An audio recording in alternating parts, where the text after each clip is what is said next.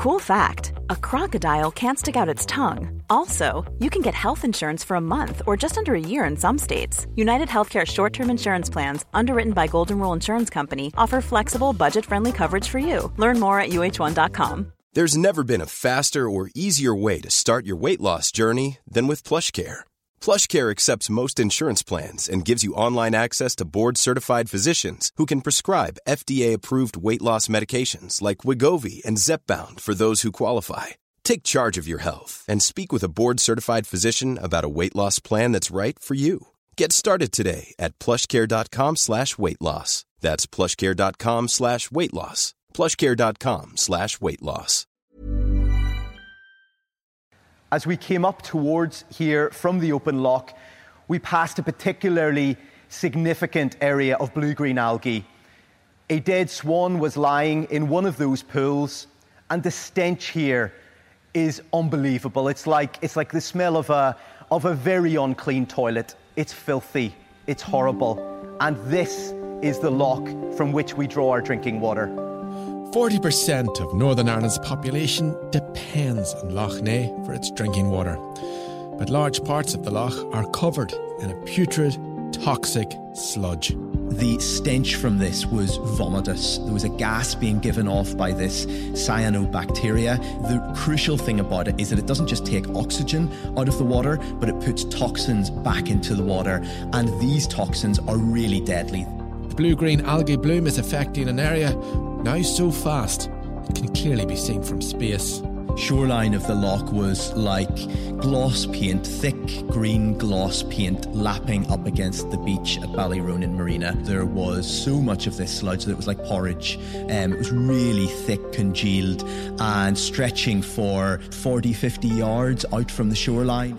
Some of those who know Lough Neagh best say it's down. I've actually been working on the loch and up and down this canal, and I actually just live over, not that far from here where we are, and I've never ever seen the loch and the canal this bad. Really, the amount of blue-green algae, which is a really dangerous algae, I have never seen that before. How has this happened? Who's responsible for the loch? Can it be fixed, or is it too late? Sam McBride has been covering this story for the Belfast Telegraph, and he joins me now in the studio. Sam, you're very welcome to the Bell Tale. Thank you. You've been out on Lough Neagh. Now, we won't be able to see or smell anything on a podcast. So can I ask you to describe your experience on the loch?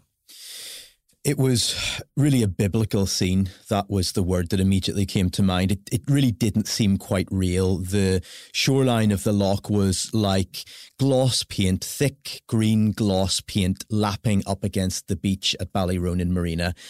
It was much worse at Cranfield Point, just moving down the loch a little bit towards Antrim Town.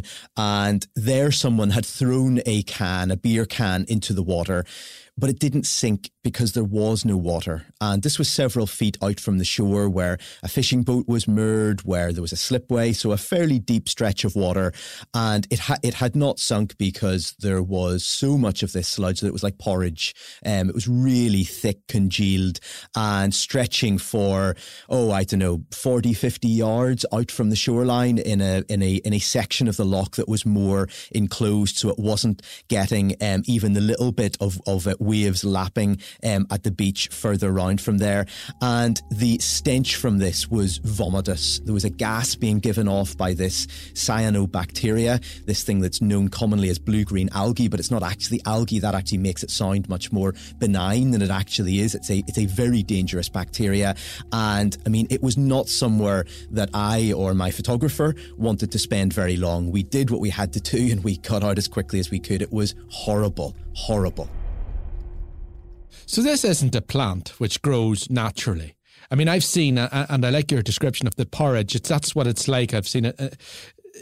Some people might be saying, well, is this algae not a natural thing? And that's what I would have thought. Look, I've got a pond at home and there's duckweed grows in it and there's algae of sorts and it's a bit of a nuisance, but it's ultimately pretty harmless. This is fundamentally different. It's not a plant. It doesn't have roots. It is a bacteria. It's a bacteria which photosynthesizes, and that's why it is green. That's why the sunlight impacts on it. So it's a slightly unusual form of life. But the crucial thing about it is that it doesn't just take oxygen out of the water, but it puts toxins back into the water. And these toxins are really deadly. They are so deadly that they can kill mammals as big as horses, as big as cows, as big as deer. We know that at the loch, I saw it with my own eyes, that they have killed swans. There was a swan lying in the midst of one of these pools of blue-green algae, and they have a devastating impact on the entire loch ecosystem. So there's a deadly bacteria, it's poisoning the loch. So naturally, don't drink the water, don't swim in the water, don't let your pets in the water. But of course, we are drinking the water because 40% of us are depending on it. How does that make sense? Well, it's complicated. Loch Neagh is one of the major sources of drinking water in Northern Ireland. We were out on a boat in Loch Neagh. We spent a day out on the loch and in around the shore of the loch. And we managed, with the help of a fisherman, to find one of the 3 abstraction points where NI Water takes its water out of the loch. It's raw water. And I looked down into the water right at that point, and it's filthy. It's green, it's polluted with this stuff. And the really striking thing about this bacteria is that you might think it sort of congregates at the shoreline. That's really bad, but you know what? You get a way out in this thing. It's 19 miles from north to south. It's an enormous inland sea, and it's much clearer when you get out there. You would think that quite logically. And the scary thing was that once we got out in the boat, got going quite fast, the wake of the boat in many places was pure green, way out from shore, a mile, 2 miles offshore. So that's where our water is coming from. What NI Water say is that they treat this water, obviously. It goes through many processes. It is filtered. It's put through charcoal. There's aluminium added to it in some cases. There's acid added to it. There's ozone added to it. It's chlorinated. They say that all of that ultimately nullifies these toxins. It's totally safe to drink. They say that they've increased their testing of this. But when you stand there and you look at where the water's coming from, it makes you pause and think, how bad can this get before they no longer can purify it to an extent that we can drink it? We know that in other parts of the world, in parts of the US, in parts of China, they've actually stopped taking water for drinking out of lakes which are polluted with this same bacteria. I think we need to be aware that there is at least the possibility this gets to a stage where that is no longer possible, and that's how serious this is. And yet many people in Northern Ireland, I think, have been pretty unaware of this. They haven't seen it. They haven't been driving past and looking into this very heavily polluted loch, and they've been drinking the water as normal and never thinking that this is the stretch of water, this filthy stretch of water that it's coming from. So, Sam, who or what is causing this? The simple answer to that is that we are causing this. The public are causing this. There are 4 main causes here. The first 2 are farms and sewage. So the sewage obviously comes from us, the public. That contributes something like just over 30% of the problem. Just over 60% of the problem comes from farms. So that's the single biggest issue. And it's nutrient runoff from land. So it's slurry that's being spread on fields. It's then being washed into shucks, washed into streams, washed into all sorts of watercourses that ultimately find their way into Loch Neagh. Loch Neagh is the drainage location for about 40% of Northern Ireland. In fact, parts of it drain from as far away as Monaghan. And so this is a massive catchment area. There are some very intensive agriculture projects in those areas, large chicken farms, pig farms. There are places which are producing enormous quantities of excrement.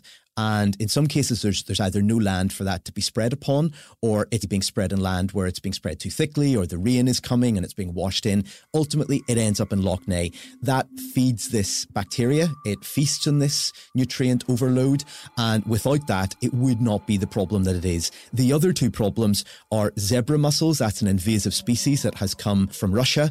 It's out of control now. There are probably billions of those in the loch. There's no realistic prospect of getting rid of those. And they they purify the water, which might sound like a good thing, but it's a bad thing here, because what it does is allow more light down to a greater depth in the loch. That then amplifies the growth of this bacteria, because it's influenced not just by nutrients but by sunlight. So that's fueling it as well. And then the final thing is climate change. So the loch water has risen by 1 degree in temperature since the 1990s. That doesn't sound like much, but it's a phenomenally fast increase in the temperature of the loch, and that is disrupting what's happening here. We're getting a very hot early summer, late spring, as we had this year. That's setting the loch on a path to exponential growth of these bacteria, and then you're getting a very wet summer where the agricultural nutrients are being washed down into the loch, and then now we're getting this sort of Indian summer into September, hot, dry, calm weather, and it's very unlike what the loch has typically experienced in Northern Ireland. I find it very interesting that you said 30% of this problem is caused by sewage. So we're putting our sewage into the same loch which we take our... It's extraordinary, isn't it? Our drinking water out of. Yeah, and I understand it is purified, but... Well, some of it isn't purified. Well... Sorry, I don't mean to put you off your drinking water, but one of the problems here, I think, is that NI Water say that what they do to the water makes it safe. I've no reason to disbelieve that. No reason to believe they're lying to us, they're misleading us, or anything like that. But there is a significant conflict of interest here for NI Water, because they're also the people who are pumping in treated sewage and raw sewage. The investigative journalist Tommy Green a couple of years ago calculated, using some of the government data, that the catchment area for Lough Neagh have about 200,000 tonnes of sewage put into them by NI Water every year. So NI Water has a vested interest in saying, that's okay, that's fine, we can keep doing this, and it's safe. And on the other hand, they have a vested interest in saying, it's all fine, we can treat this. And I think where that starts to break down is here. NI Water don't put raw sewage or sewage of any description into the water right beside where they take water out. And if we knew they were doing that, we wouldn't want to drink that water, whatever they said the process was. But what they say is that it's okay to do it a little bit further away, even though it's this one big body of water, even though we know what it's doing to these bacteria, etc. So there's a very disturbing picture here, even if what NI Water is saying right now about the water being safe to drink is true. What are the farmers saying? Obviously the farmers, and we're talking, large poultry farms you've mentioned, artificial fertilizers, slurry. This goes on. Fields are treated from basically the mouth where the band begins, and every river leading into the loch. It is perhaps unrealistic to expect less fertilizer and less slurry to be put on fields. But what are farmers saying about this? So there's a range of opinion from farmers. There are farmers who are very alive to this and who are trying to change how they farm. There's some subsidies from government to do that. So for instance, government is paying farmers now to have these riparian strips along the edge of watercourses. So basically fence the field off maybe a few feet back from where there's maybe a very small watercourse, maybe it's a big river, and plant trees there. Let the grass grow wild there, and it will absorb more of the nutrients before they make it into the water. So there's some common sense being shown here by lots of farmers, by government, and that is hopefully going to improve this to some extent. But the issue here isn't necessarily farming per se. The issue is the type of farming that we've been moving towards over recent years. Farming has been going on for thousands of years in this part of Ireland. It's nothing new. Animals being in fields, animals dunging in those fields, that ultimately in some cases ending up in watercourses, has been happening. It hasn't been this sort of catastrophic problem. The difficulty here is that Stormont has been encouraging farms to become more and more industrialised. So much less of that old type of farming where animals were out in fields and moving them into big barns. So for instance, having 20, 50,000 chickens cooped up in a very large barn, maybe having 10 of those barns side by side or 5 of those barns side by side on a very small portion of land. We call it factory farming. Factory farming, essentially. Very industrialised farming. And the problem with that is that it develops enormous quantities of excrement, of dung, that have to be dealt with. And we don't And it's dealt with all at the same time. It's not a plop here, it's very concentrated. Yes. It's very concentrated, and there isn't necessarily the land to deal with it on, because what we have done is make food much cheaper. So that's good for us as consumers if that's what we want. But it has meant that on the same portion of land, the same acreage of Northern Ireland, we haven't been able to make Northern Ireland any bigger, obviously, but we've massively increased the agricultural output from that. And that's not an accident. Stormont did that very deliberately. It was called Going for Growth. It was their central agricultural strategy. Michelle O'Neill backed it, Edwin Poots backed it, all the executive parties backed it. They said this would be great, it would make jobs, it would make us better. Actually, what Michelle O'Neill, when she was Agriculture Minister, said was it would help the environment. Well, it hasn't helped the environment. It's been catastrophic for the environment, and we're now starting to pay for that. Sam, you used the word catastrophic twice there, and I think there might be people listening to this, and they're saying, and this is what they say, because they always say this when we're talking about environmental things, like the loch is dying, there's catastrophic. They always say, well, here the environmentalists are, here the journalists, they're hyping things up, they're making things bigger than they are. Look, in a few weeks, this bacteria will die off, the loch will recover, everybody calm down, there's no big problem here. So I was shocked when I went onto the loch because I didn't expect to see this. I didn't go there thinking it was going to be this bad. I'd been contacted by the Lough Neagh Partnership, a charity that tries to raise awareness of this, tries to help the loch recover from some of these problems. And I went out open-minded, trying to see what I would see. And I was stunned by how bad it is. If anybody disbelieves what we're talking about here, go onto the Belfast Telegraph website. There is a video which my colleague Aidan Roberts shot of our time out in the loch, beside the loch. You can see it with your own eyes. You'll not be able to smell it from that video, but if you don't believe me, go down to Cranfield Point, smell it for yourself. You will regret it, but at least you'll know what it's like. I think when you look at this, the loch is an ecosystem. So it's not simply a big body of water and that's it. It has all sorts of plants, animals, insects, the water itself, and all of these things impact on each other. They're all interconnected. And when you damage one part of that ecosystem, you damage lots of other areas. And that's what we're starting to see here. At the bottom of the food chain in Lough Neagh is the Lough Neagh fly. This is a midge which is pretty notorious around the loch. This is central to the life of birds, of fish, and central to the life of the loch. Now that the water near the shoreline has been, in many cases, just completely replaced, or at least mostly replaced, by this horrible, thick green sludge, this fly has almost vanished. People say they basically haven't seen it this year at all. There were billions of these things. I mean, they were swarms of things that really darkened the sky in places, and they've almost gone. And what the eel fishermen say to me, I talked to one eel fisherman who's been fishing for eels for more than half a century. He said that the eels used to congregate in certain areas in the loch. Now the eels are scattered all over the loch. He said that when they do catch eels, they're skinny, they're emaciated, they often don't want to take the bait that they offer to them. So the loch isn't going to empty of water anytime soon. It's not going to die in that sense. It will still be there, but it will not be the loch as we have known it. That loch is dying. Well, I've eaten Lough Neagh eels, I have to say. I'm not going to ask you whether you've eaten them or not. I'll tell you I haven't, but not to my taste. I enjoyed the experience. They do leave a certain grease everywhere around your mouth and and your hands. You kind of need to scrape it off, but it certainly is a very particular taste. All you need to do is stick them on the pan.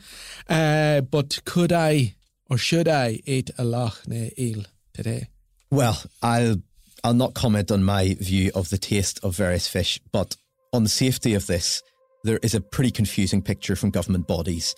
The Public Health Agency are advising the public that if you catch a fish in Lough Neagh recreationally, if you're a fisherman out with a line, you catch a trout or whatever it might be, you shouldn't eat that. If there's blue-green algae, don't touch it, leave it, do not eat it, don't put it in your mouth. But they also say that if that same fish is caught commercially by a boat and somebody sells it to you, it might be okay. Now, when I saw that advice, I was pretty baffled, and I thought, if it's the same fish, how on earth could it be unsafe based on who catches it? So I went to as many bodies as I possibly could. I went to the Food Standards Agency. They said basically the same thing, that don't be eating it if it's caught recreationally, but if it's caught commercially, there's a responsibility on the commercial fishery to make sure it's safe, and it's up to them. It should be safe. So I went to the fishery in Tunbridge and I asked them, can you guarantee me that these fish are safe? And can you tell me that you're testing these fish for toxins? They didn't tell me that they could say confidently these fish were safe. They couldn't tell me that they were testing them for toxins. What they did say was that they were working with Mid-Ulster Council, their local council, and with the public health authorities to do what they were meant to do. So I wasn't entirely satisfied from that. I went to Mid-Ulster Council. They told me they're not testing for toxins. They gave me basically what the Public Health Agency had said they're very reliant on them. So there's a bit of circular reasoning here. I went to Stormont's Department of Agriculture, Environment and Rural Affairs. They're responsible for fisheries policy in Northern Ireland. They said they rely on the Public Health Agency, on the Food Standards Agency. So lots of these people are essentially relying on each other. But the short answer to this is nobody in government is testing these fish for toxins. Now that's extraordinary. Worse than that, it seems that nobody in government is even taking samples of these fish to, at some future point, test them for toxins to work out in the summer of 2023 when there was this dreadful outbreak, how bad did it get? And that's pretty concerning, I think, just based on common sense. I mean, that is extraordinary. I mean, I have many questions coming from that. I mean, and it's up to people themselves, obviously. You know, who is responsible, therefore, for this loch? I mean, it doesn't fall under Waterways Ireland.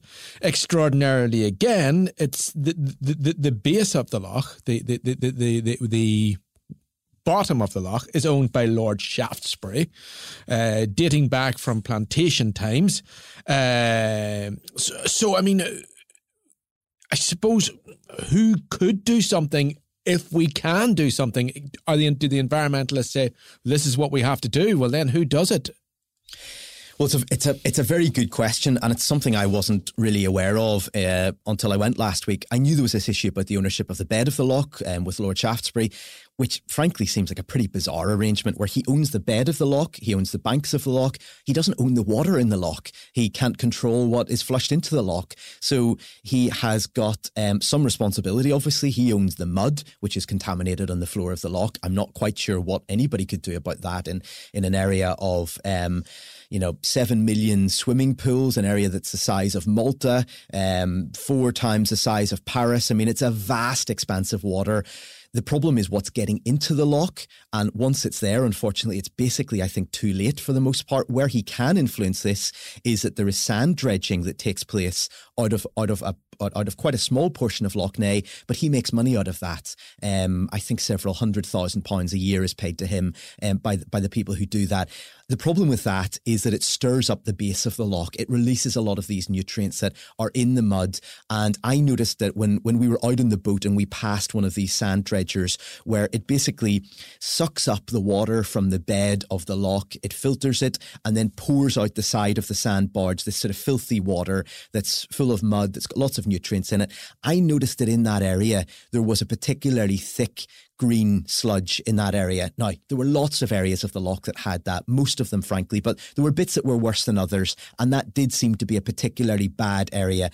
But he is a bit of a convenient whipping boy here, Lord Shaftesbury. He's this out-of-touch English aristocrat, this absentee landlord, people say. That's how this is characterised, with a degree of credibility, because frankly that is, I think, largely... It presses a lot of buttons for a lot of people. Of course it does. There's politics tied up in this. There is the sense of somebody who is a bit of a feckless landlord who doesn't care about this, whose assets stripping the loch but isn't putting anything back in.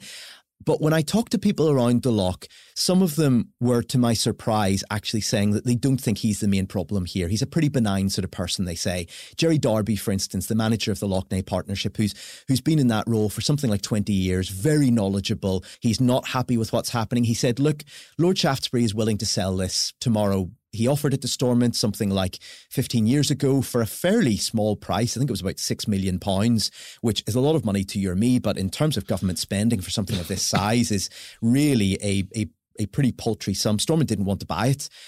He's still willing to sell it. And actually the Neagh partnership now have got money from the lottery fund to look at doing some research into what would be a fair price for it. What would the ownership model be? Should they give it to Stormont? Should they have some other sort of form of ownership for it? And one of the surprising things that Jerry Darby said to me was that he places the blame for some of this on the Good Friday Agreement. And when he said that, I was, baffled. And I said, the Good Friday Agreement? I mean, what on earth has that got to do with Neagh? And he said, back in 1998, there were all these arguments about cross-border bodies, very politically charged. David Trimble, Seamus Mallon, the British and Irish governments in very, very keenly contested arguments. How many cross-border bodies should there be? Which ones should they be? What should their remit be? One of those bodies was Waterways Ireland, and it was to look after all the inland navigable waterways on the island of Ireland.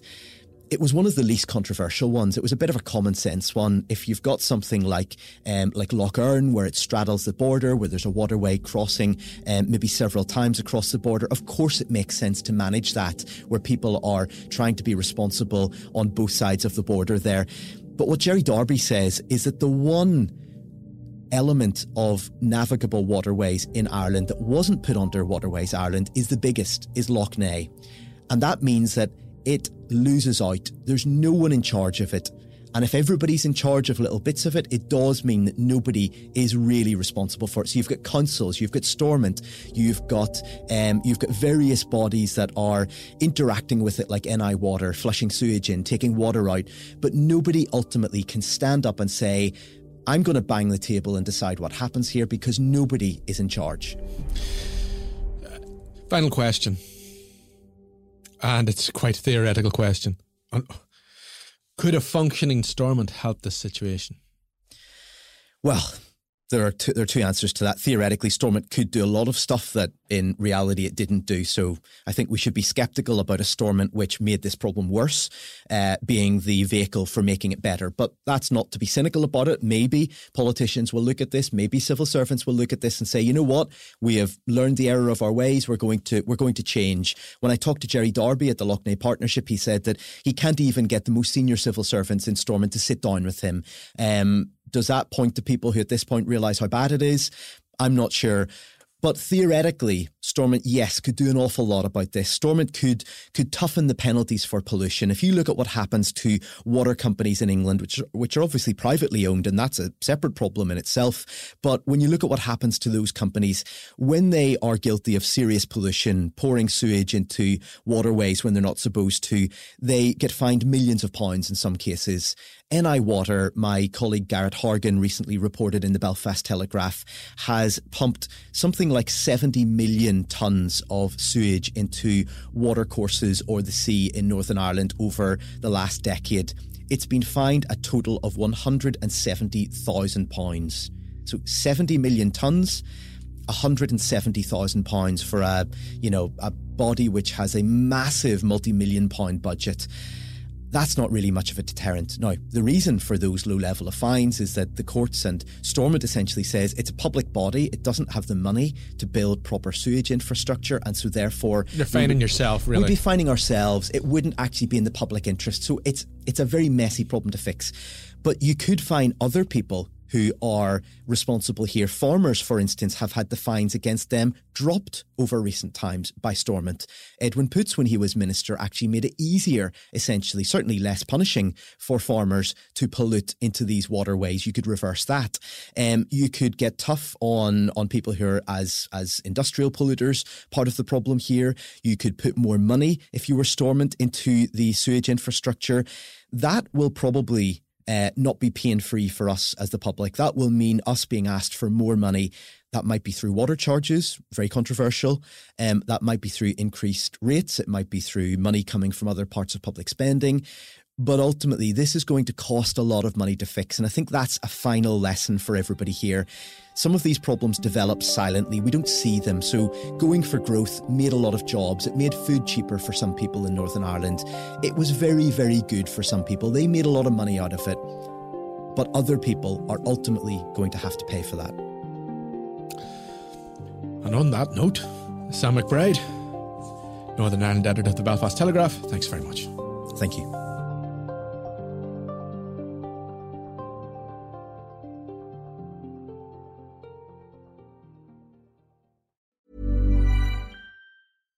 Hi, I'm Daniel, founder of Pretty Litter. Cats and cat owners deserve better than any old-fashioned litter. That's why I teamed up with scientists and veterinarians to create Pretty Litter. Its innovative crystal formula has superior odor control and weighs up to 80% less than clay litter. Pretty Litter even monitors health by changing colors to help detect early signs of potential illness. It's the world's smartest kitty litter. Go to prettylitter.com and use code ACAST for 20% off your first order and a free cat toy. Terms and conditions apply. See site for details.